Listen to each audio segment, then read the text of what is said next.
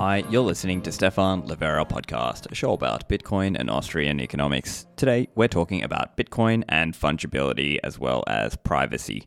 So Seth for Privacy joins me to talk about this. Now, to be clear, Seth is a Bitcoiner, but he is also a Monero user. So we get into some back and forth and some discussion about the trade-offs of Bitcoin as compared with Monero and some of the potential ideas on Monero that could hypothetically be brought into Bitcoin. Now, to be clear, I hold zero Monero. I'm not shilling it at all. And I'm also not pushing for a hard fork. If anything, I'm arguing against it. But for those of you, I thought it would be interesting and perhaps educational for listeners to hear some discussion about privacy, fungibility, practical real-world difficulties of censoring, as well as technical and social reasons for not having protocol-level privacy, and also the hopes for application-level privacy with tools like Samurai Wallet, Sparrow Wallet, and growing the peer-to-peer Bitcoin economy. This show is brought to you by Swan Bitcoin. I'm also working at Swan, and our mission at Swan is to create 10 million new Bitcoiners. Not just people who are stacking sats, but people who truly understand the importance of Bitcoin. With Swan, we have what's called the Swan Bitcoin Canon. So that's swanbitcoin.com/CANON. And over there, you have various rabbit holes created by various well-known people in the industry and in the space, people like Lynn Alden, Matt Odell, Jameson Lopp, Guy Swan. I've got a rabbit hole also, and it has a curated list of resources that is there to help educate. So this is part of the collaborative effort to make it easier to share Bitcoin education with the world. So if you're interested, go to swanbitcoin.com/canon. Now, one of my favorite companies in the Bitcoin mining space, Braiins. Braiins are creating a range of products and services related to Bitcoin mining. So they've got Braiins OS Plus. This is firmware that you can install on your Bitcoin mining machine to give you an optimized miner performance and get you more hash rate for your electricity bill.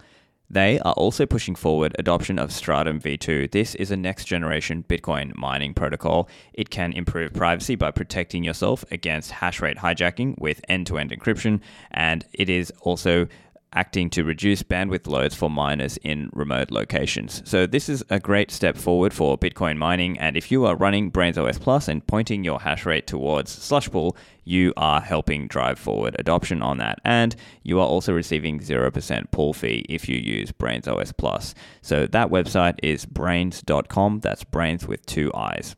And if you need a Bitcoin miner, Compass Mining can help you with this. Compass Mining is the world's first and largest online marketplace for Bitcoin mining hardware, hosting, and ASIC reselling. Bitcoin mining is just getting bigger and bigger, and Compass is adding over 280 megawatts worth of hosting capacity this year alone, with more coming. With Compass, you can go and select a mining machine. If you're in the US, you can have that shipped to your home and use the at-home mining guide to get set up and start mining. Or if you want to use a vetted facility that has been vetted by the Compass Mining team, you can select your machine there, have it sent there. There are different options. Some machines are new and others are secondhand, and you might be able to get online faster in that way. There's also a range of content that you can learn about Bitcoin mining. So that's over at compassmining.io. On to the show with Seth. Seth, welcome to the show. Thanks for having me on, Stefan. Huge blessing to be able to join and chat with you and just chat about some of the trickier topics in the Bitcoin space. A big fan of the show, and honestly, it was one of the things that I started listening to when I went down the Bitcoin maximalist rabbit hole way back in 2018, I think. Oh, so, awesome. Yeah, I've been listening for a while and enjoyed a lot of your conversations, so glad to be on.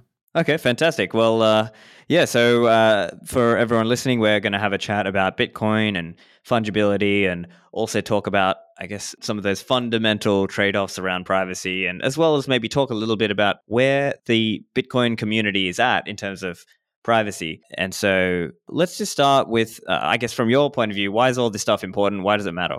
Yeah, so fungibility itself is a really simple concept. It's something that's been known about for, honestly, thousands of years. Even goes back to Aristotle talking about the basic principle of money and what makes it important, and fungibility is one of the things that he focused on then. So it's a concept that's been known about for a long time. It's really just something that we have relied on governments to enforce. And fungibility is really just this principle that money, any type of money, any type of currency, any type of token needs to be able to be exchanged with any other unit of that currency and not have a difference in value, not have a difference in the way that you can or cannot accept it or spend it. Basically, that like in Bitcoin, one Bitcoin is equal to one Bitcoin, or one UTXO of the same size is equal to another UTXO of the same size. So a really simple concept. It's something that's been around for a long time. But the key reason why we need to talk about it in cryptocurrency and why we need to think more deeply about it in the Bitcoin space, and really with any cryptocurrency this applies, but obviously we're focusing on Bitcoin here, is that we have detached money from the state. And obviously that is a necessary thing. That is the key that makes Bitcoin valuable, is that we're no longer reliant on the state for creating money, for inflating money, for handling who can buy and sell, all that kind of stuff. So because we don't have a state, we don't have a government, we don't have a military or police force or anything like that to enforce this idea of fungibility, we have to do it technologically. We have to rely on Bitcoin itself and the way that it's designed to ensure that Bitcoin is fungible. And we can go into a lot of the reasons about like why fungibility matters in a currency like Bitcoin. But ultimately, it boils down to we can't rely on the state to mandate fungibility like in fiat. Like cash is fungible basically in two ways, in that cash itself, like the physical cash, is private. So it's very, very difficult to actually know a history of a specific bill. Obviously, you have serial numbers, so they could be traced in some ways, but no random merchant can look at the serial number and know the history of that specific bill. And then it's also enforced through government mandate, in that even if you get money that was the proceeds of a crime, if you don't know about it, you're not ultimately responsible for repaying that or giving that money back or that kind of thing, because money is forced to be fungible by the state itself. So it's a really basic thing. It's something we haven't had to think about really until Bitcoin came about in 2009 and until this concept of money detached from the state really took off. But it's a very, very important topic for today. Right. And so, as you rightly point out, there's legal tender laws, and they mandate merchants and people basically to, and generally, I think the technically precise definition is that in order to, you must accept it to extinguish a legal debt and things like that. And then there's another aspect of it, which is around if somebody offers that to you as payment, must you accept it as payment, right? And that's kind of another aspect in which people talk about legal tender laws. And so, as you rightly say, governments have basically said, this is going to be the money of the land. It's got, the king or the government stamp on it. This is money, and you must accept it at par, at this value. And so I think with Bitcoin, there's this challenge around how do you transact privately. And so I think what happens is maybe people are mixing the two in a way of saying, because privacy is one thing, and then fungibility, the value of those sats. If I send you 1 million sats to a Bitcoin address that you create, your Bitcoin node is obviously not distinguishing between clean Satoshis or dirty Satoshis. But really what's happening, and as we're going to get into, is some other parties externally impose their view of, let's say, a taint to say, this is a clean coin and that's a dirty coin per se. That's not exactly what they'll say. And so this is being leveraged by some exchanges who are working with chain surveillance companies and the likes of the Chainalysis, Elliptic, CipherTrace, Crystal, and some others out there. So I think that's perhaps where our disagreement might lie a bit, because in my view, it's like, well, no, it's still fungible because it's still the same number of Satoshis. And, whereas I presume your view is going to be different. Yeah, there's a lot to unpack there. So the first thing you mentioned is the way that people normally conflate privacy and fungibility as the same thing, or as kind of the same word, even often it's used. But they're two different concepts that are necessarily intertwined. So ultimately, fungibility is something that technologically you can only enforce through privacy. So if you have a currency that is, we'll say perfectly private, obviously in technology, perfectly private is not really true of any system, but we'll say perfectly private. If it is perfectly private, every UTXO or every coin necessarily does not have a history because it cannot be traced. And if each UTXO or coin does not have a history, it is then necessarily fungible, because you cannot possibly view a UTXO as different from another, obviously of the same value, because there is no history attached. So the way that you enforce fungibility in a distributed system like Bitcoin is you enforce fungibility by default, because every UTXO has to use that privacy technology in order to actually be indistinguishable from each other. So privacy is a key to fungibility. Privacy is really the way to empower other things. It's not a kind of the end all be all itself. You don't want privacy just because you want privacy. You want privacy because it gives you fungibility. You want privacy because it allows you to use the funds however you see fit without a third party being able to enforce censorship or put your UTXO on a blacklist or anything like that. So ultimately, privacy enables fungibility. and is the route that you get there technologically. And like we talked about with fiat, you don't necessarily rely on privacy for that fungibility, but in a system like Bitcoin, you have to. So that's kind of the difference there between privacy and fungibility. As far as how fungibility works within a system like Bitcoin, obviously you're absolutely right. The Bitcoin network itself, the entity, the software that is the core way that people interact with Bitcoin, those do not right now distinguish between UTXOs. Any kind of person running Bitcoin D, any person using a regular Bitcoin wallet is not going to have any kind of distinguishing factor between UTXOs. Obviously, they could look up a UTXO and decide if they want it or not based on what history they see in an Explorer or something, but none of the software is going to distinguish those UTXOs as long as the fees are paid. That's the only thing that Bitcoin really cares about is your transaction abides by consensus and your fees are paid. So if those things are done, no node's going to care right now. And that is definitely true. And that is a very valuable piece of fungibility, that the system itself considers every UTXO fungible. But unfortunately, we use these things in the real world. We use these things in interactions with other people.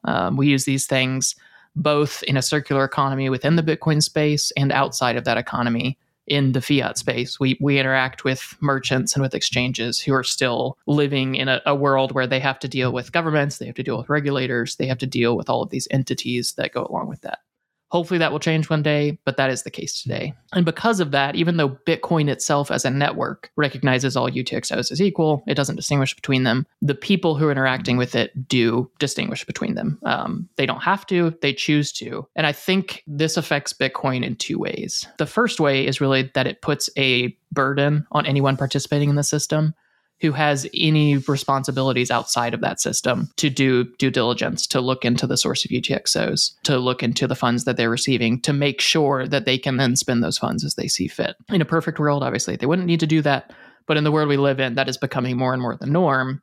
And so that imposes this massive burden on merchants and participants in the ecosystem, especially those that are both in the fiat system and in the Bitcoin system, and imposes that burden on them, which can really break down the method of exchange value proposition of Bitcoin and can break down the economy around Bitcoin. And the other key way that fungibility affects Bitcoin is that it opens this attack vector. And ultimately, that's the reason why I harp on fungibility so much, and the reason why many in the Monero community do, and many in the privacy preserving focused community around Bitcoin harp on this concept of fungibility, because ultimately, if Bitcoin is going to be something that stands up to governments, that doesn't just get co-opted, that doesn't fit into the legacy system and just become another piece of that, but actually is able to stand up and be a tool that changes the way we operate financially and that gives us financial freedom, ultimately, it is going to come under attack. It will come under attack. And I think we've seen a lot of those attacks over the past really few months, but ultimately it's been going on for years now. And if we have a system that can have a lack of fungibility exposed by outside entities, by, like we talked about, exchanges, regulators, merchants, that they can view specific UTXOs as having a good or bad history. Again, that is an external taint that's being applied. That's not something that the Bitcoin network recognizes. But that doesn't really matter when you're interacting with people who are not just running Bitcoin D and blindly accepting them. So ultimately, the problem of fungibility boils down into this attack vector that we're opening up to external entities to be able to put pressure on the Bitcoin ecosystem, to be able to put pressure on the Bitcoin network, even through miners, and that are able to leverage this weakness to try to stop Bitcoin from becoming the tool for freedom that it really can be and that it should be. And we can talk a little bit more, but this is a concept that's been talked about in the Bitcoin space for a long, long time. Even a few very good talks from like Adam Back, Andreas Antonopoulos have gone through a lot of these topics in the past and talked about the key aspects of fungibility and how they affect Bitcoin. But it's definitely a complex topic, but it's one that I think can be a critical weakness or strength of Bitcoin, depending on the approaches that are taken. Right. And so my response then is that the sense I get from some of the online discussion that I see from yourself and maybe some of the others out there is that you guys are some of the, typically like the Monero people tend to be very polarized about it, right? They tend to be it's either 100% fungible or not at all. And there's not, I think we have to recognize there's a bit of a gradation here, right? That if you go to, let's say, Coinbase, they are going to be doing, they're going to be doing everything. Whereas if you go to other providers, they're not doing any chain surveillance. So as an example, Swan does not have chain surveillance. Yeah. And the other point that I think is important to understand is And I think I got into this in a recent episode with Giacomo as well. I'm not sure if you heard that one or not. But we got into this idea about, could you have a coherent definition, or could you have a coherent way to blacklist or whitelist things that would actually apply globally? Because otherwise, we might end up in the similar situation that we have even in the fiat world, where today the US government might sanction Putin and some oligarchs and whoever senior people in the Russian government, and then the Russian government will also sanction people in the US government. And then there's all these other nations in the world who are not having any sanctions regimes. And so I think that, to me, is probably an underappreciated point in this whole fungibility discussion, because I think I see perhaps yourself or perhaps other Monero advocates who are saying, oh, look, see, it's not fungible because this person tried to deposit into a particular Bitcoin exchange or crypto exchange and they got blocked, or they had their account stopped. See, therefore, it's not fungible. Therefore, stick a fork in it. It's gone. Everyone needs to go to Monero. Kind of. That's kind of the argument we hear, right? Whereas I'm trying to say, I don't think that is really how it's going to play out in practice. Yeah, there may be some exchanges that are very, pro chain surveillance, but there'll be others that aren't, right? So a couple things there. I do just want to start off by saying something that I've said over and over again on Twitter and other platforms, and I think often I get kind of lumped in with the Monero maximalists. And I really don't think I fall into that camp, even though Monero is my primary focus in the cryptocurrency space. Because, and there really are many people in the Monero community that feel this way, but ultimately, if Bitcoin took fungibility seriously and took user privacy seriously, and I say Bitcoin, obviously I mean the Bitcoin community and the Bitcoin devs and the people who work on Bitcoin, if they took that seriously and implemented key changes that made Bitcoin as a system and as a money fungible, and made Bitcoin as a system and as a money easy to use privately for any person who approaches Bitcoin, we would gladly jump back to Bitcoin and focus 100% of our time on Bitcoin. Like, it is not a thing where I want Monero to succeed. I want Bitcoin to fail. I want my Monero bags to pump, and I want Bitcoin to go to zero. Like, that is not something I want. I definitely recognize that the best thing for the world and the best thing for freedom around the world would be that Bitcoin becomes the best tool that it can be for freedom. So that's my focus. And it's not something where I want Monero to take over. I would much rather a world where we don't need a Monero, and where no one needs to use a Monero, and no one needs to consider different privacy tools in their toolkit, or different cryptocurrencies in their toolkit outside of Bitcoin. So that said, a couple of things you mentioned. You mentioned kind of a grading of fungibility within Bitcoin, and then a global blacklist. So the grading of fungibility, I think it's really important that people realize that, yes, the way that entities apply taint or don't apply taint does happen differently right now. But money is either fungible or it is not fungible. It is not, there's no grade. You can't be a fungible-ish currency or a partly fungible currency.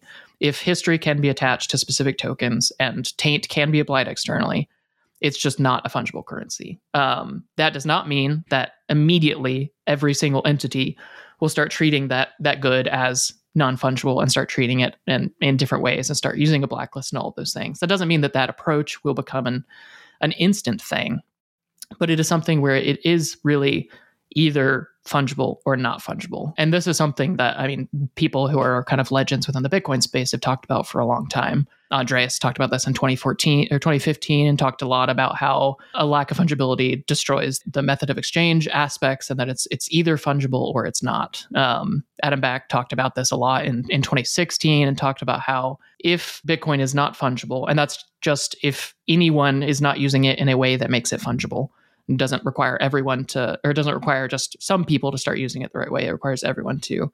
If Bitcoin is not fungible, then it makes it a centralized and permissioned money, because entities in the ecosystem, like exchanges, like merchants, can be forced to enforce this blacklist or this whitelist, and can be forced to do their due diligence on UTXOs that are incoming and that kind of thing.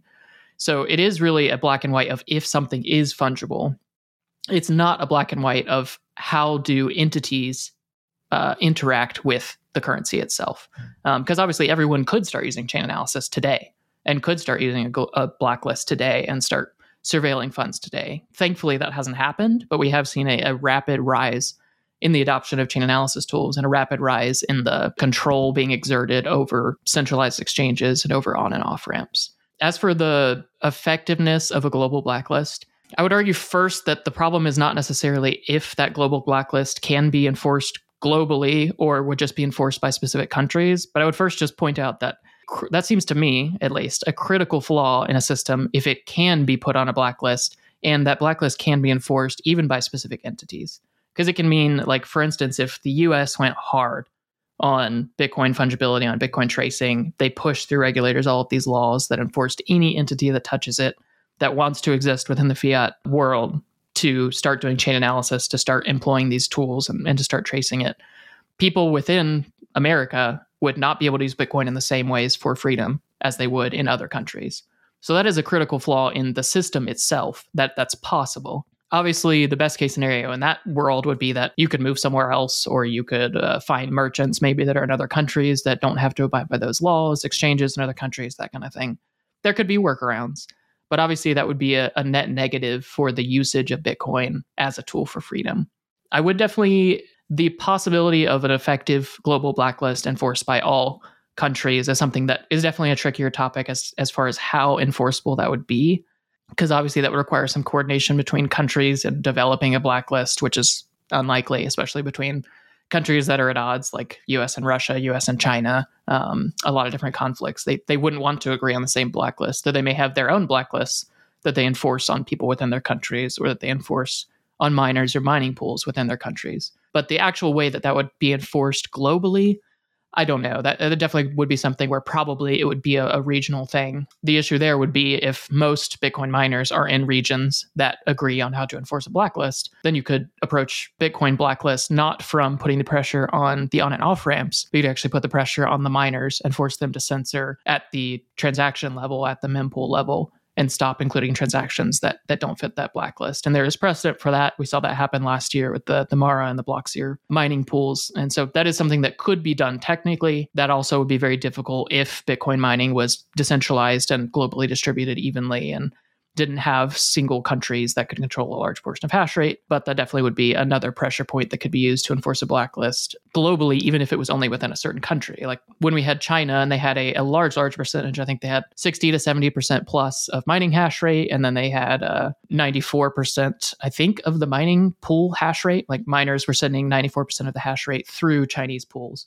That has since dropped a lot, thankfully. But if you have that situation, really only China needs to agree on that blacklist. And if China decides this blacklist is enforced for all miners within China, you would have a situation where Bitcoin became censored at the block level, which is obviously a massive, massive problem. But that is a whole nother conversation we can get into or not. Yeah, sure. So even there with the miners aspect, obviously the general response is if you're being censored, you have to just pay more as a fee. And then even if there was, let's say, 50 or 60% of the miners who were enforcing a blacklist, that other 40 or 30% would have the incentive, right, to pick up that transaction. Now, of course, you have to pay more, but that's the general answer. But I think more than that, I want to take it away from this taint idea, because as you're saying, like, you think, okay, these chain surveillance companies are going to impose taint. But even there, is there a clear definition of that? Because at the end of the day, a lot of these things are probabilistic, right? Because you and I could have swapped these UTXOs, and then one of us went to the exchange and got our account shut down. You know, it's not actually deterministic at every point of the way. And the other difficulty is that for the tainter, as it were, is that there's constant innovation. There's new things happening, right? So as an example, people are doing things with Lightning, or people might invent ways of doing collaborative channel opens, or people might invent more easy to use swapping mechanisms and ways that fool some of these, the tainters' efforts. So I think those it may not be so easy as what you're saying, just to impose a blacklist and say, see, everyone has to do chain surveillance, because even the chain surveillance isn't, some of it's like not really a science, right? Yeah, so two pieces there. I think the first is that the problem is not necessarily that a perfectly equal global blacklist would be enforced against Bitcoin. The problem is more that real people would get hurt in real situations. Real people would go to jail. Real people would get their accounts frozen, both their cryptocurrency accounts and their bank accounts. We've been seeing this happen for years now. I have a whole blog post where I go through cases where this is happening. And the problem is not necessarily that every single user of Bitcoin will not be able to use it at all in a way that is non-conformant with governments. There are thankfully good privacy tools on Bitcoin that would allow that. Even if you had a UTXO that was blacklisted, there are ways that you could run that through a service like Whirlpool, run that through a tool like Whirlpool, and break deterministic links from the history there. So there are tools to gain privacy for specific UTXOs. Right now, the problem is that the global Bitcoin blockchain is not fungible as a set. And certain people using privacy tools does not make it fungible. And so every new user who enters the Bitcoin ecosystem then bears the burden of that non-fungibility until they learn to use the right tools, as long as those tools keep working well, as long as those tools don't just get a blanket ban. Because another kind of way you could look at Bitcoin today is that it has fungibility pools, in a sense, for these well-designed privacy tools. I'll focus specifically on Samurai and Samurai Wallet, Whirlpool, the tools that they've built out for mixing and spending Bitcoin privately. You could view that as a fungibility pool within Bitcoin. So all of the UTXOs that have gone through Whirlpool before they're spent are fungible with each other because none of them have distinguishable histories. None of them have any deterministic links back to anything that happened previously before Whirlpool.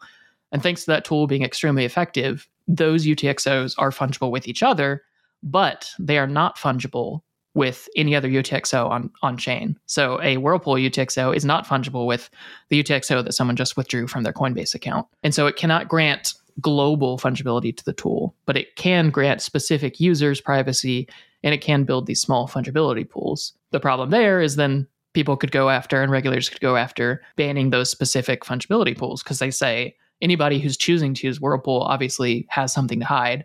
Obviously, this is not my language, but could be their language. You could say if they have something to hide, they're going through extra steps to achieve this privacy. Let's just stop allowing Whirlpool UTXOs to be spent on centralized exchanges, to be sent to merchants who are complying with regulation, all of these different things. So you could have that approach being taken there as well. But ultimately, it's a problem that affects real people. And so the problem is not that every single person will fail to be able to use Bitcoin as a tool for freedom, but rather that less and less people will be able to use Bitcoin as a tool for freedom as these services get pushed to more and more merchants and as more and more regulators are forced into this. But I'd love to hear a little bit more of your thoughts around how do you view the state of fungibility on Bitcoin today? Like, what are your thoughts around fungibility in Bitcoin today and in the way that people use Bitcoin today? Back to the show in a moment. Have you thought about securing your keys with multi-signature? Unchained Capital can help you here. Unchained can provide you a vault interface that makes it easy for you to geographically separate your keys and have two of them in different locations, obviously, and Unchained can be the third key to co-sign for you. Now, if you need some assistance in setting up, they have a concierge onboarding program. So you pay upfront, they will ship you some hardware wallets, they'll teach you how to set up your multi-signature vault, and you will get some ongoing support, and you'll also be deposited $1,000 into your Bitcoin vault. So that website is unchained.com, and use the code Livera for a discount on your concierge onboarding program. My favorite Bitcoin hardware wallet is the Coldcard. This is being produced by CoinKite.com. Now, CoinKite are really focusing on Bitcoin hardware security, and they've got a range of products. The Coldcard being the flagship model. It's a little calculator-sized device that you can use to generate your private keys, store your private keys, and to sign a Bitcoin transaction. And you can use that with an SD card to move the information back and forth without that Coldcard having ever touched a computer if you wish. Now, if you're a beginner, you can just directly plug your Coldcard, use it easily with wallets like Sparrow or Spectre. If you're intermediate or advanced, that's where you might want to look at learning how to do microSD transactions. So that's a really great option. And also, don't forget to get your metal backup seed. So over at CoinKite.com, you can order your seed plate, which is a way to back up your seed words. That is CoinKite.com. And finally, are you hanging on to some coins, but you need some fiat liquidity to borrow against it? Lend at HODL HODL is a peer-to-peer Bitcoin-backed lending platform where you can lend or borrow stablecoins globally and anonymously. Sign up in just 30 seconds. You can borrow stablecoins without verification.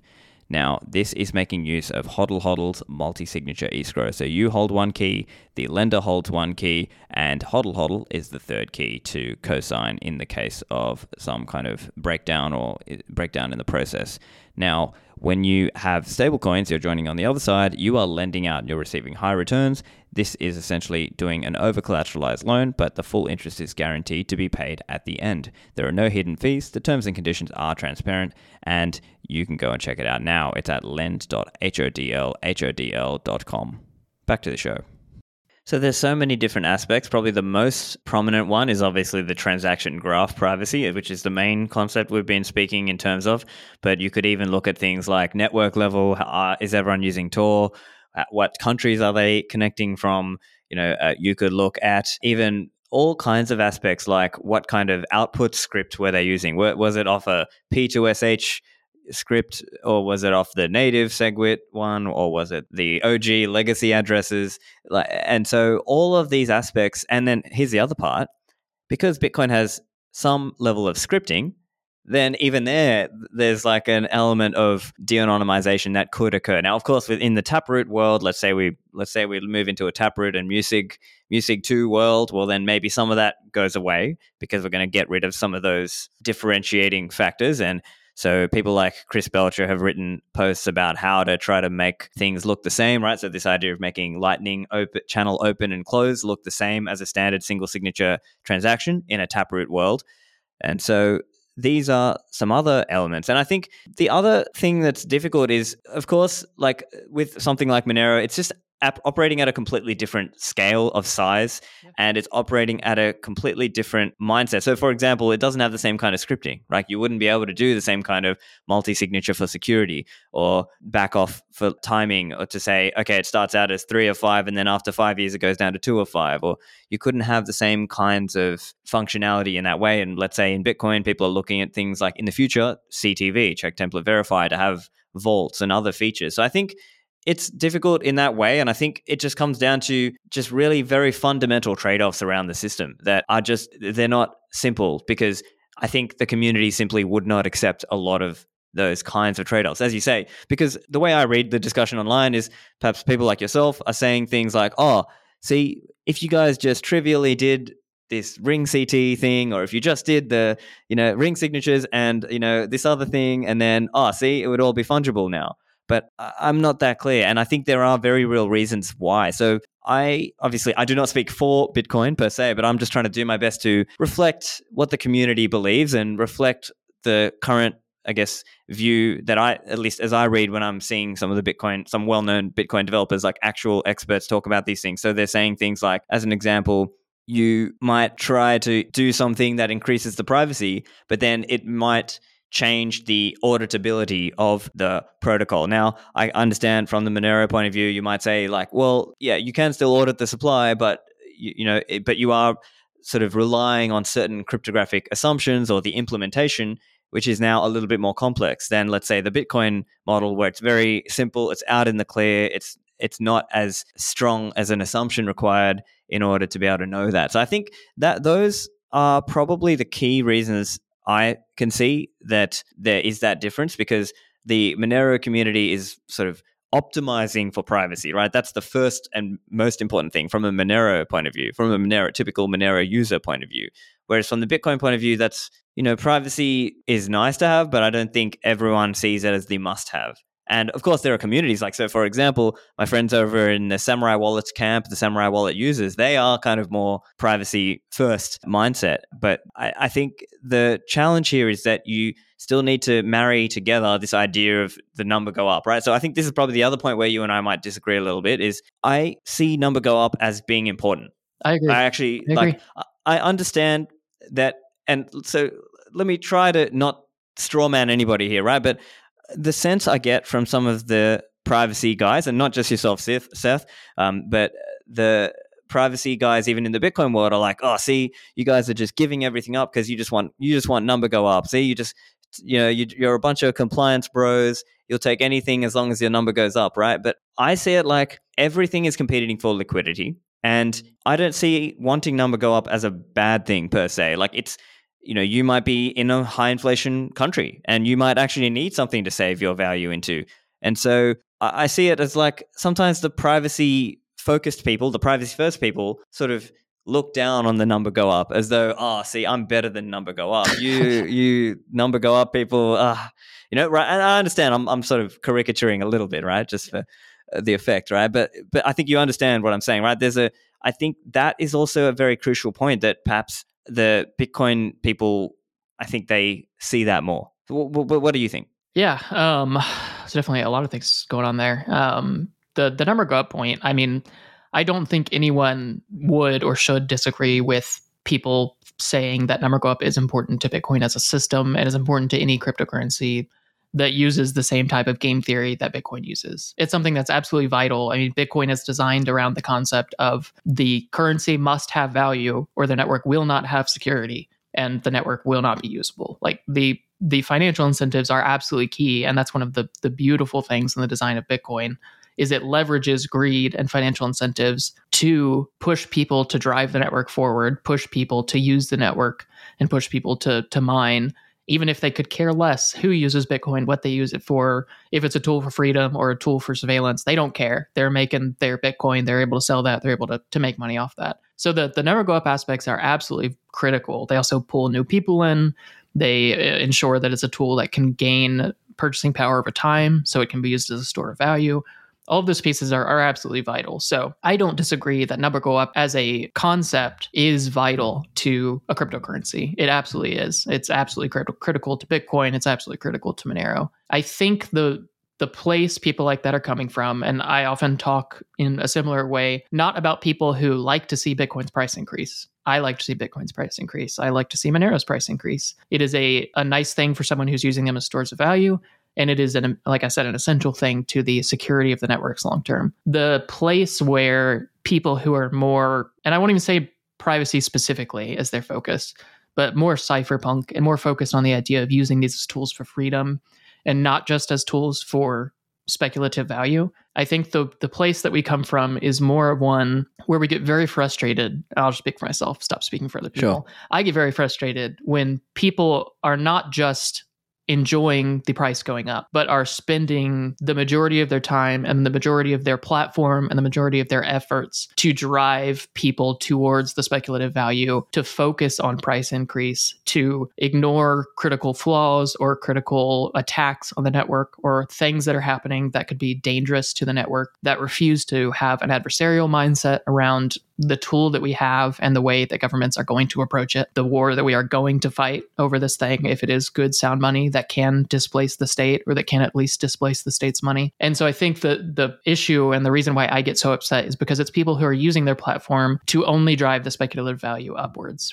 If they have a motive that's behind that, that's more cypherpunk, and they understand that the number go up aspect is key and that the other things will fall into place, it's somewhat understandable. But I still think if we are ignoring any of the other aspects of Bitcoin to 100% drive up this number go up narrative, that's where the problem really is there. And that's where I get upset. That's where I get frustrated when I see that. That's a large part of crypto Twitter and has become a large part of Bitcoin Twitter is the influencers who have all the followers and who have the platform, and they use it to continually lie or mislead and say things that are not true about Bitcoin and other systems in order to continue pushing the number go up narrative.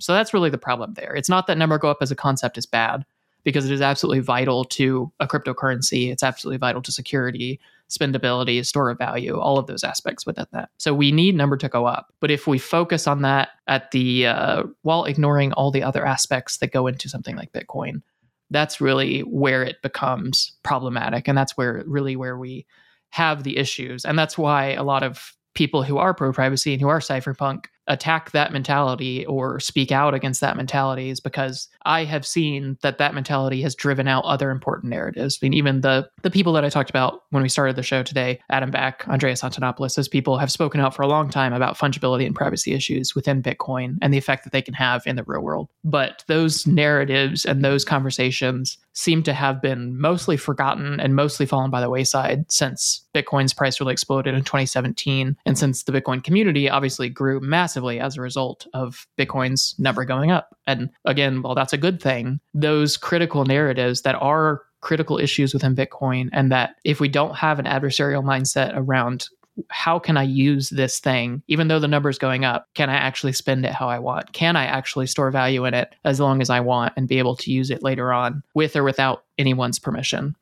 So if those other narratives and those other conversations are not had because of people driving the number go up narrative 100%, that's where the problem really lies there.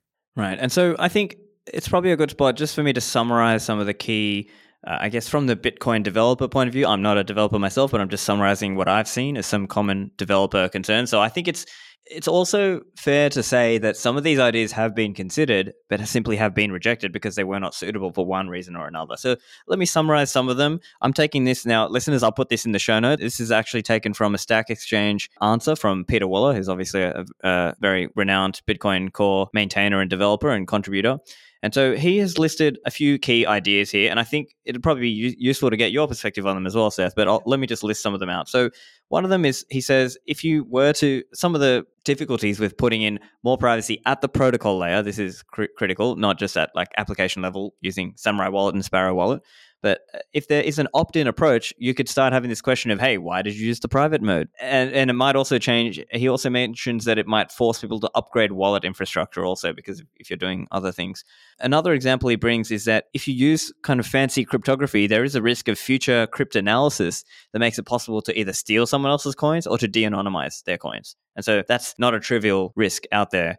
Another one he mentions is this idea that it's a scalability concern. So he's saying, look, some of these ideas, they work, but they don't, it's the scalability concern only manifests under actual load. And so I think the point he's getting to here is that the number of users and the amount of use on, say, Monero today is just absolutely tiny compared to the overall number of Bitcoin users today. And so I think that's what he's trying to get at there, and coming back to that other auditability aspect around having to trust in some kind of cryptographic construction. So I think so again, I don't speak for Bitcoin, but I'm just trying to reflect some of the well-known Bitcoin developers and the Bitcoin community. I think if I had to answer you as to why Bitcoin does not have those things, I think it's that they have been considered. It's just that for one reason or another, whether it's scalability or, let's say, Dandelion not coming into Bitcoin because of DOS concerns, I think those are probably the technical programmer developer reasons why it doesn't, those things have not come to Bitcoin. But from your point of view, what do you think? Do you believe that the community should be looking to make those trade-offs? I mean, absolutely. And that's really the thing that I'm driving for, is not people to go hard fork Bitcoin today and implement all of these tools. I mean, I think that many of these tools are technologies that these tools were built for Bitcoin years ago. I mean, things like confidential transactions, or confidential amounts is, I think, a better name, but confidential transactions is the thing that you can use to hide amounts. That was developed in 2013 and proposed and rejected. It's a tool that has been very well vetted, well tested, many, many, many third-party audits on the cryptography and implementations. It's a very old, very well understood tool, and it was rejected for Bitcoin. And I think the thing that I am trying to drive in the Bitcoin space, and I'm trying to drive as a Bitcoiner, not as a Monero person, but as a Bitcoiner, is the conversations around these tools. I know it's not going to be something where just overnight we're going to hard fork and implement all of these things, but we need to have hard conversations about the trade-offs that are inherent in the current design and that would be inherent in a potential future design. So we can talk a little bit more about those specific trade-offs. I'll kind of take the approach of a way that you could implement Monero's approach to privacy on Bitcoin as an example, just to talk about some of the trade-offs that would be inherent in some of the tools that are used on Monero.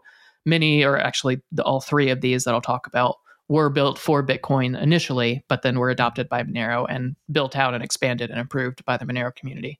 So I'll talk about these for some of the trade-offs, but I'll also briefly mention some of the trade-offs with the current approach to Bitcoin. Obviously, we've been talking about fungibility as one of the trade-offs that is currently inherent in Bitcoin's design. It's not fungible by design. It is not fungible by default. So no user approaching the system, if they don't use better privacy tools, they're not going to gain fungibility and they're not going to gain privacy. The opt-in thing that you just mentioned, actually, that Peter mentioned, if you have opt-in privacy rather than opt-out privacy, Bitcoin is an opt-in privacy cryptocurrency. So people within Bitcoin can choose to opt in to further privacy measures like Samurai Wallet, like Lightning, but the privacy guarantees there are very not well understood yet. There's a lot of research going on there, obviously. But for instance, Samurai Wallet, if you opt into using Samurai Wallet, you can gain strong privacy guarantees on chain. And it can make those Bitcoin extremely easy to spend privately. Once you go through the tool, once you understand how it works, once you take the time to mix your funds, once you learn how the post-mix tools work, there's a lot that goes into that. But once you do that, you do gain privacy. But then you have the downside of what you just mentioned that Peter talked about, where anyone choosing to opt into those tools automatically stands out on chain and stands out as an entity, because you're saying, I want more privacy than Bitcoin provides to me by default. And that could be viewed, obviously, it should not be viewed as a bad thing. Privacy is not a crime. Privacy is a human right and should be something that we all have easy access to. But if you choose to opt into a system like that, and it's not just the default of the tool you're using, you are necessarily telling other people, I want more privacy than this tool provides to me. So that could be viewed in a negative light, obviously, by regulators, exchanges, governments, whoever is interacting with the system or trying to put restrictions on the system or trying to control the system. From the actual technological aspect of how could you make Bitcoin fungible, that is the hard one, because obviously, like you said, you need these changes on the protocol level. You cannot build these in as an app layer thing. One wallet having strong privacy guarantees does not bring fungibility to Bitcoin, because every UTXO must be indistinguishable in order for it to be fungible. So you have to do these things at the protocol level. There are obviously trade-offs with that. So I'll quickly run through the approach that Monero takes just as an example of what Bitcoin could do, because Bitcoin could implement all of these technologies today if they so desired. Obviously, it would require a hard fork and all of these other things, but they are doable technologically. The first is stealth addresses, also called one-time addresses. This is a concept that's been around since 2014. It was originally proposed as a possibility for being used in Bitcoin. A similar tool that functions differently, that doesn't hide addresses on-chain, but allows you to provide static addresses that are not directly linked to on-chain addresses, is Bit47, or Paynims is the other name. That was developed in 2015 for Bitcoin. But having stealth addresses or one-time addresses on-chain in Bitcoin would allow you to never see the source or the recipient of funds on-chain. So the address that would actually be used on chain is a one-time address that's generated by the sender using the recipient's public key. They can generate a unique one-time address that has no cryptographic link to the actual off-chain address. So that allows you to break that easy link to say, I want to blacklist an address that someone's using for donations. If you had stealth addresses or one-time addresses, you cannot do that because that address will never exist on chain if you have that technology. So obviously a huge gain there. The trade-off is that scanning time for wallets completely changes. It becomes much more difficult to scan for outputs because you can't just say, okay, from my seed, I derived all of these addresses. Tell me the balance of these addresses right now. You have to go through block by block, transaction through transaction. There are lots of ways to optimize this and approach it differently. But ultimately, you have to have some way to verify that a transaction belongs to you. And you can't just say, does this transaction go to this address? If yes, then add it to my wallet balance. So it does complicate the wallet focus. It changes the way that wallets handle scanning and handle keeping up with balances. So there's a complication there. And that's a UX hurdle that would be non-trivial. It's definitely non-trivial. And that's a UX hurdle in Bitcoin, is that wallet scanning is a much more time-consuming process than in Bitcoin, for an obvious gain, but obviously a big trade-off there. The second main tool that could be employed in Bitcoin, and the second main thing that needs to be hidden, the second main piece of data that needs to be hidden, is the amount involved in every transaction. You can do that with something called confidential transactions or confidential amounts. Again, this was proposed in 2013 for Bitcoin. I don't know the reasons why it was not chosen for inclusion then. Obviously, the narrative now is that the auditability of Bitcoin is sacred above all else. And it's not just that, it's also that the size of the transaction and the processing. So I think it's an accessibility concern in this case, but go on. That is a piece of it, but that actually is not, it's barely any hurdle today, thankfully, due to Bulletproofs and Bulletproofs Plus, which have been developed. Again, both were initially developed for Bitcoin, Bulletproofs in 2017, but then employed in Monero. And the Bulletproofs Plus has been in development and is about to go live in Monero. The actual hit to verification time or transaction size is very, very minimal. Even in Monero, the transaction size it's still like 4 or 5x the size though. So I mean, it's not a trivial amount. It's not that high. So when you're comparing transaction sizes like between Monero and Bitcoin, the key difference in transaction size with Monero is not the confidential transaction. It's not the hidden amount. It's that you have ring signatures. So for every output that you're spending, you ultimately are including 11 total outputs that are the potential true spend. And then you're having the confidential amount for each of those, and you're having to verify each of the outputs that are included in there. So you have an exponential increase in the amount of outputs you have to verify and the amount of outputs you have to include and sign for on-chain in Monero versus Bitcoin. So confidential transactions would be a hit to size and verification time, but it's very minimal now after Bulletproofs and Bulletproofs Plus. I tried to figure out the numbers on what exactly the hit would be with Bitcoin, and I couldn't find it, especially not post Bulletproofs and Bulletproofs Plus as an implementation, but that hit is very minimal.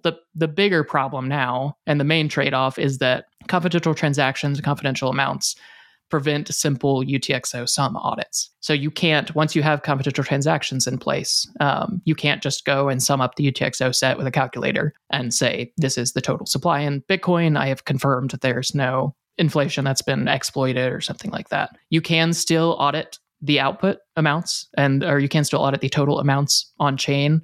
And ultimately, the range proof that's involved in confidential transactions is the thing that every time someone builds a transaction and every time someone verifies that transaction, it ensures that even though the amount is not transparent, the amount balances out properly. So if you're spending a Bitcoin and the other participant gets a Bitcoin minus fees, it makes sure that that is the total amount, even though no one can see the actual amount involved. So it's a very important piece of the cryptography there. It's a very well understood piece, but it is definitely a complexity that would be added to the audit process, because you have to trust those range proofs as both being cryptographically sound, which I would argue at this point they are cryptographically sound, because of the scope of audits and the scope of input from many different projects, researchers, all of that. But the bigger issue would be potential implementation flaws, where you had the cryptography being sound, but the implementation was not sound. And so there was some way that an attacker could create funds within a transaction, not from the Coinbase reward or something, but within a transaction. And those funds would then be hidden on chain because you couldn't see the amounts. So that is definitely the risk there. There have not been any issues with that so far in like Monero, but obviously that is a potential risk. And that difference in auditability and that complexity in auditability is a key drawback to something like that. One caveat to that. Yeah, just on that though, I think from my earlier discussion with Adam Back, I did an episode 300, and I've just checked. I think the number he gave me was roughly the confidential transactions incremental. I think he said it would be about 5 times bigger in Bitcoin, like just confidential transactions. That's not even doing like ring stuff. And I think the other point is we would also lose backwards compatibility, right? So that's another aspect in Bitcoin. It's kind of seen like this idea it's a hard fork specific thing, not necessarily CT or any of these technologies, but yes, hard forks break backwards compatibility. And so I think that is also why in Bitcoin land, it's like hard forks are basically only if it's absolutely essential, or if it's like the whole thing is going to die. Okay, fine. That's the time to do a hard fork. Otherwise, I just don't see it happening. I mean, hypothetically, it's possible that you built up enough of a base of people who are willing to do it. But I think the scale and the numbers that we're looking at are just too large. So I think, to me, it just comes down to, while some of these ideas might sound nice, I think it ultimately, for Bitcoin, it's going to mean loss of things like, say, scripting.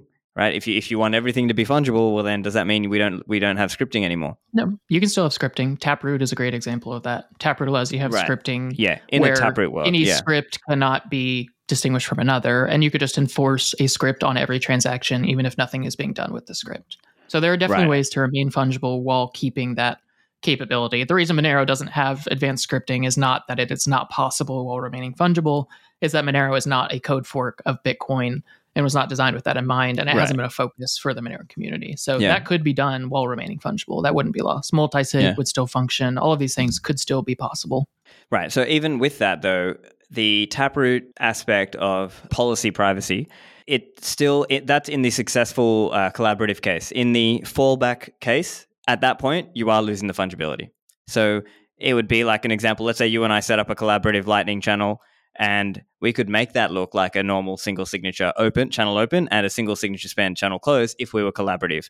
If, let's say, you went offline or I went offline, or like hypothetically, then at that point you are reviewing. And then at that point, are we reopening the door about fungibility and saying, oh, actually, look, now we can see that was actually a Lightning channel uncooperative close. And then boom, are we opening the door then again with fungibility, right? I didn't actually know that it fell back to, I guess, clear text scripting. Obviously, that's not the right term. Yeah, exactly. Yeah. That it fell back to something that was not hidden by Taproot's policy privacy. So that is good to know. I mean, if the focus, though, was fungibility, there could definitely be ways to work around that. So it's not to say that that's not possible. It might not be possible right now, but that is an important aspect that I actually didn't know about Taproot. So that's good information there. Yeah. So, I mean, look, I think it just comes down to, I think the other aspect is accessibility. So it's seen like Bitcoin is meant to be super accessible. And I think the community really likes this idea of having, you can run it on a Raspberry Pi and that like you can spin it up there, even though running on a Raspberry Pi may not be the best idea. Like it might not be in practice what people actually use it for, but if you want to, you can. And I think that's sort of that seems to be the guiding idea, right? And because we came and this is probably from 4 or 5 years ago with this whole Bcash idea that the community didn't want it to go that way of saying you got to be a big company to be able to pay for a big server or a big box to run your Bitcoin node. No, it should be accessible. The everyday man or woman on the street should be able to run their Bitcoin node. I think that's where that's coming from. And so I think it's that question around accessibility, that some of these questions around backwards capability, that there's just a much higher bar for doing a hard fork. Whereas in Monero land, it seems like there's more regular hard forking. And so in that sense, Bitcoin is a very decentralized sort of culture and community, and it's just difficult, I think, to sort of coordinate anything like that. So yeah, I'm not saying that a hard fork like that would be easy or would be a simple thing. But the problem is if we just dismiss the possibility of any future upgrades to the protocol that would have key impacts like this, like bringing fungibility, we just call Bitcoin what it is today, and we just hope that these bad things don't happen. And I like you said, a hard fork could be done if the community consensus was behind a hard fork and the community understood that fungibility is a critical aspect of money and understood that a non-fungible Bitcoin will necessarily not be the tool for freedom that it could be if it was fungible. They could come together, have a hard fork. It could be a non-contentious hard fork. Bitcoin's so big, I'm sure there would be some entity that kept on the original chain and kept that going. But I think you could have an overwhelming majority that are for that type of hard fork and want to implement those things. Would that be easy? No. Would that have a precedent within Bitcoin? No, absolutely not. Obviously, hard forks have been anathema to Bitcoin outside of like a emission bug or something like that. So it's not an easy thing. But the reason that I'm pushing is that I see this thread of hope while we have some flexibility now before we're really in the war with governments, regulators, with all of these entities. I see a thread of hope where the Bitcoin community can have real hard conversations about these topics, not just dismiss them because we don't hard fork, or not just dismiss them because auditability is sacred. And again, the definition of auditability is complex there, but not just dismiss them because of these specific things or because of prevailing narratives, but have those hard conversations. And if after those hard conversations, the Bitcoin community decides, no, we actually prefer this instead, and we're going to figure out other workarounds, or we're going to just live with the fact that it's non-fungible and find ways to provide privacy to those who recognize the need and take advantage of the tools, that's okay. I just want to make sure that these conversations happen within the Bitcoin community, that these topics like BIP47, stealth addresses, confidential transactions, ring signatures, all these potential technological approaches that can be used to enforce fungibility via consensus, that those conversations happen again, because they've happened in the past, but a long time ago, and the community has changed drastically since then. So really what I'm pushing for is for those conversations to happen, because a hard fork could be done. All of these tools can be employed while keeping Bitcoin accessible from a node level. These things are definitely doable. Like you mentioned with the confidential transactions within Liquid, I don't know why their transactions with confidential transactions are so large, because their transactions are actually larger than Monero transactions, which have ring signatures and other pieces of the transaction that should make them necessarily larger. So I need to find out more about that. I did digging into why Liquid's transactions were so large with confidential transactions, and I couldn't get to the bottom of that. So that's not something I can answer today, but I know that confidential transactions can be done more efficiently because Monero transactions are already smaller than Liquid transactions using confidential transactions. So there's some weirdness there, but these things can be done in a way that keeps Bitcoin accessible to other people. And the other key thing with accessibility, and this is something that I harp on constantly as being someone who's in the broader privacy space and not just in the cryptocurrency space, a tool has to remain accessible to the most people possible by providing sane defaults. If a privacy tool does not enforce strong privacy for any entrant to the system, if you start to use Signal, but the option to have the end-to-end encryption between people was something you had to go in, check a box, you had to go into advanced settings and set up. When you have a system like Telegram, where regular chats are completely clear text, they're stored on servers by Telegram, you gain no privacy by using Telegram natively, but you can do secret chats, and then you gain privacy. If you have tools built like that, the vast majority of people are going to be put in harm's way because they won't figure out that they need to start using these advanced privacy tools. And so ultimately, if you want Bitcoin to be as accessible as a tool for freedom for as many people as possible, it needs to take the privacy of users and the fungibility of the currency seriously so that the people who get into Bitcoin and don't know better don't end up hurting themselves, going to jail, having these problems. And these are problems that we see people having constantly. This was a critical issue with the Freedom Convoy protests in Canada and the approach that was taken to collecting and handing out Bitcoin. The approach was terrible from every aspect of OPSEC. Like, the approach was very poorly done. The people were not taught how to use Bitcoin privately. They weren't even informed that Bitcoin is not private and has these issues and that you need to take extra steps. And so real people are going to jail, real people are being prosecuted, and real people are going to suffer because of a lack of privacy by default and a lack of fungibility. So ultimately, I think if you're going from the angle of, I want Bitcoin to be accessible to as many people as possible, you need to take privacy and fungibility seriously. And you have to do that as a sane default at the consensus level, or else you risk bringing in new people constantly, especially through number go up. That constantly brings in new people who have no idea how the technology works. And if the technology does not protect them by default, they are going to be in harm's way eventually. Maybe not today, maybe not tomorrow, but eventually that can come back to bite them. Right. So let me offer a few thoughts in response. So I am definitely against a hard fork in Bitcoin. I certainly think that we have to work within the system as it is, and that means soft forking in, but with consensus improvements, if possible. So in the future, cross-input aggregation. So I've got an episode, listeners, if you want to see that one. That was from my panel discussion I hosted at TabConf. That was with Peter Willer and Andrew Polstra, Murch, and Andrew Chow. So I recommend checking that one out. I'll put that in the show notes. But the broader conversation here is, I think we have to recognize that there are certain things that we're just not going to change them easily in Bitcoin. And that part of that is no hard forking. And anything about accessibility, it's not really going to work. And people don't want to lose that functionality. And so I see it like our best path forward for Bitcoin is actually more of a sociological aspect of it. It might not necessarily be a technological, hey, we need to do these things at the protocol level. I think it's that we actually need to encourage a peer-to-peer culture, if you will. And so I think it's around growing that aspect of the ecosystem. And that's, to use the Canadian trucker example, I think that could have been done better, right? I think it could have been like, hey, For sure. Get each trucker an Android, get them on, if they've got an Android phone, get them on Samurai Wallet, or if they've got a laptop, get them on Sparrow Wallet, and then at least you've got CoinJoin functionality, or teach them more about how to do it in a peer-to-peer way. Maybe a guide could have been written there, and maybe do not emphasize this whole transparent thing about Bitcoin, right? So historically, this was a thing, right? People said, oh, look, it's all transparent, it's on the blockchain, and I'm going to donate to you in a very transparent way. Look, here, world, I've made my 2 million Satoshi donation or whatever, right? We need to get away from that transparency culture and actually, yeah, it's a trade-off, but we're just going to have to trust that the operator of the donation person, we're trusting them to just give out the funds, and, there are simpler ways. Like, as an example, maybe the organizer or the donator person organizing that could have run it through Whirlpool himself and then given it out to the recipients. Absolutely. And then in that way, they just already receive coin-joined funds, and now they can go buy things with vouchers or sell it peer-to-peer. And so I see it like we have to work within the system as it is and not trying to do this hard fork changing. So I see it like we just have to try to encourage the use for those people who want that, right? I understand not everybody cares or wants that. And I think it's all about preserving that longer term goal, which, as like, again, not number go up at all, like to sacrifice everything, but I really think number go up is the important thing. And that long term, governments will not have as much crazy power over everyone like they do today.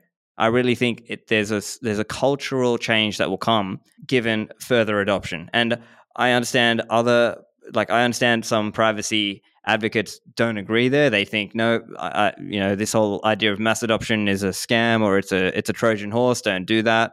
I see it like we should be trying to build the peer-to-peer world and build privacy techniques at an application level, and sort of place our chips on that idea that the longer term in a Bitcoin standard will provide less tyrannical and authoritarian governments over us, because I think it will have changed some of the cultural factors that led us to where we are today under the fiat money standard. So that's how I'm seeing it. But if you've got any closing thoughts for listeners, now's your chance. And of course, when you finish off, tell everyone where they can find you as well online. Yeah, I think your view is very hopeful. And I hope that your view happens. I hope that we can still build this world where Bitcoin provides financial freedom and financial privacy to as many people as possible, without these changes, without hard forking, without implementing strong privacy by default. I definitely disagree that it's a realistic view.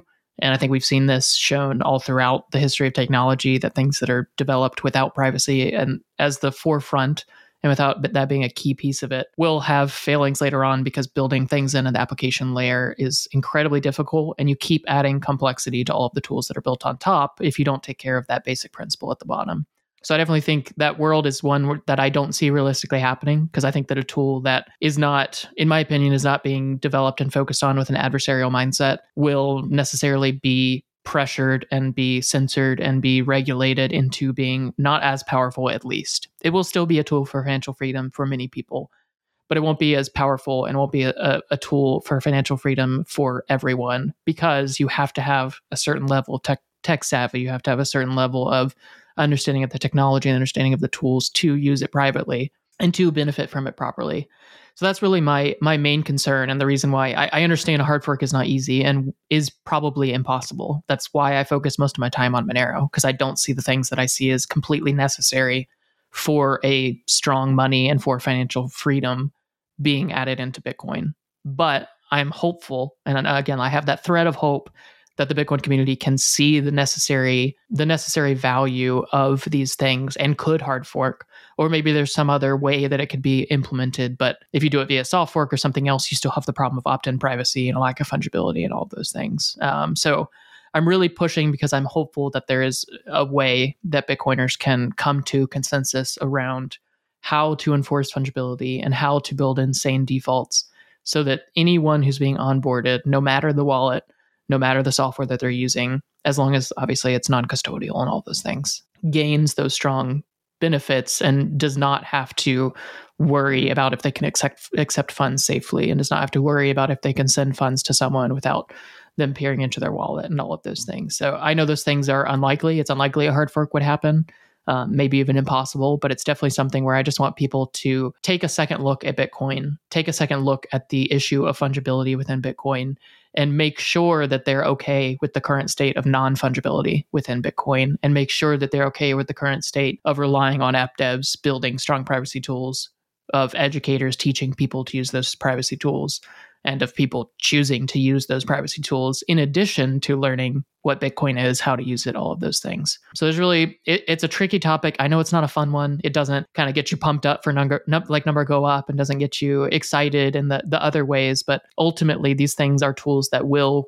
go against governments, that will go against regulators, that will go against banks. We're designed to do so. And so if we allow these chinks in the armor of Bitcoin, and if we allow these gaps that can be pressured by external entities, we necessarily reduce the value that Bitcoin can have, at least to some people. So that's really my concern. I know there's a lot that goes into this conversation. There's a lot of technological approaches that can be taken. There's a lot of politics and memes and narratives that go one way or another within this conversation. But ultimately, I want Bitcoin to be a tool for financial freedom to anyone who learns about Bitcoin and chooses to use it, not just to those who learn about Bitcoin, choose to use it, and then learn the proper privacy practices to be able to transact freely without permission, without censorship. So ultimately, I guess that's my kind of summary, but I really just want people to start having these hard conversations, start thinking about these things deeply, make sure that they're comfortable with the trade-offs that Bitcoin currently takes. And then if they're not, figure out what trade-offs they're comfortable living with in order to bring fungibility and default privacy to Bitcoin. But obviously, this is a very outside of the normal Bitcoin narrative conversation. And even the idea or the topic of hard forking is anathema to many people. So I know that will scare people off, but I think it's a conversation we should have. And it's a thought that I think each of us should take and walk through from beginning to end, and think about Bitcoin in the sense of, when there are adversaries, how will it perform? When there are adversaries to me using Bitcoin, how will I be able to actually use my Bitcoin? And if you're okay with the trade-offs, learn the tools, because you have to learn the tools within Bitcoin to use it well. So learn Samurai Wallet, learn Whirlpool, learn post-mix spending, use Sparrow Wallet for desktop, all of these different technologies that can be used to gain financial freedom through Bitcoin, and that can be used to gain personal privacy for yourself there. Cool. And Seth, where can people find you online? Yeah, so primarily Twitter is going to be the main place I'm kind of talking about topics like these, broader privacy as well. I do a lot of privacy education and content creation under @Seth for Privacy on Twitter. I also host a podcast called the Opt Out Podcast. That's @OptOutPod on Twitter. And it includes a lot of cryptocurrency topics, but it's really focused on broader personal privacy.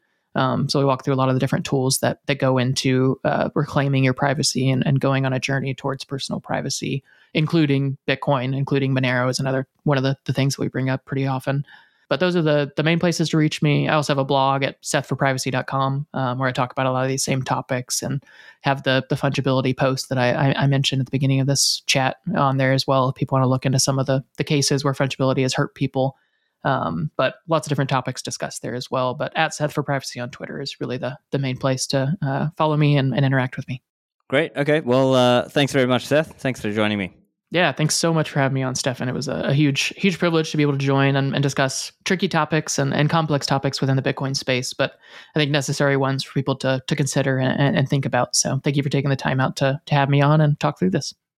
So I'm curious to hear what the community thinks about the discussion. My view, as I said, is anti-hard fork. I think just in reflecting back on that discussion with Seth, the key point to understand is that Monero users are selecting for privacy first. And Bitcoin, while it has some people who care most about privacy, that's only a small percentage of the overall user base. And that in order to have these fancy features, it would necessitate various trade-offs or costs. So for example, Bitcoin would not be as scalable.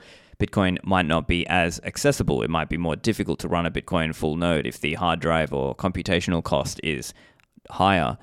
There is also an argument about how regular hard forking can raise a genuine question about how decentralized the development process is. And of course, hard forking is generally not backwards compatible. And so these are some of the reasons why I believe the Bitcoin community has rejected some of the trade-offs taken by the Monero community. But of course, I'm interested to hear what people are thinking. And did Seth and I cover all the key arguments and points, or were there things that you think have gone unsaid or points that should have been discussed? Let me know, and you can find the show notes at stefanlivera.com/363. That's it from me. Thanks, and I will see you in the Citadels.